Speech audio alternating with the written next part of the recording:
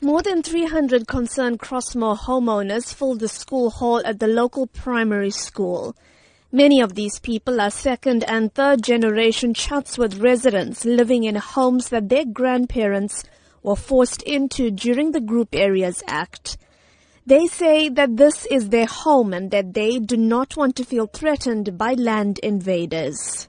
Since discovering the first attempts to put up a dwelling on March 20th, the community has set up a task team that manages concerns and contacts the relevant authorities to take action. Omi Naya heads up this team.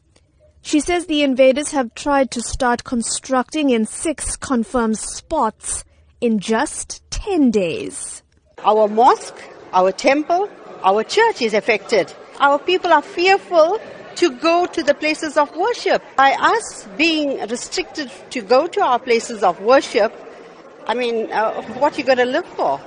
While the team acknowledges that the Land Invasion Unit, Metro Police and the SABC are working with them to monitor the area, they say they want active measures to be taken to make land invasion impossible. It is now the community who is going to cut grass, clean out bushes, cut trees. They have eventually tried to assist us.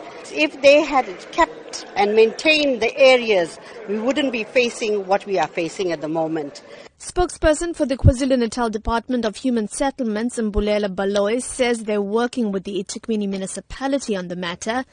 In particular, are not allowing any more informal dwellings to be constructed in Crossmoor. But he says the process is not a quick one.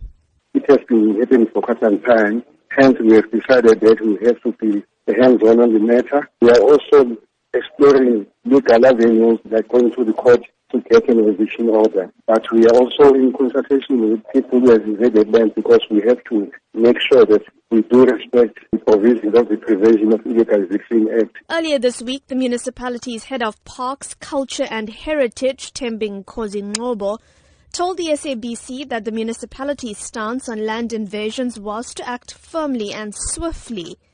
But the residents of Crossmoor feel that this is simply not happening fast enough. I'm Minoshni Pillay in Durban.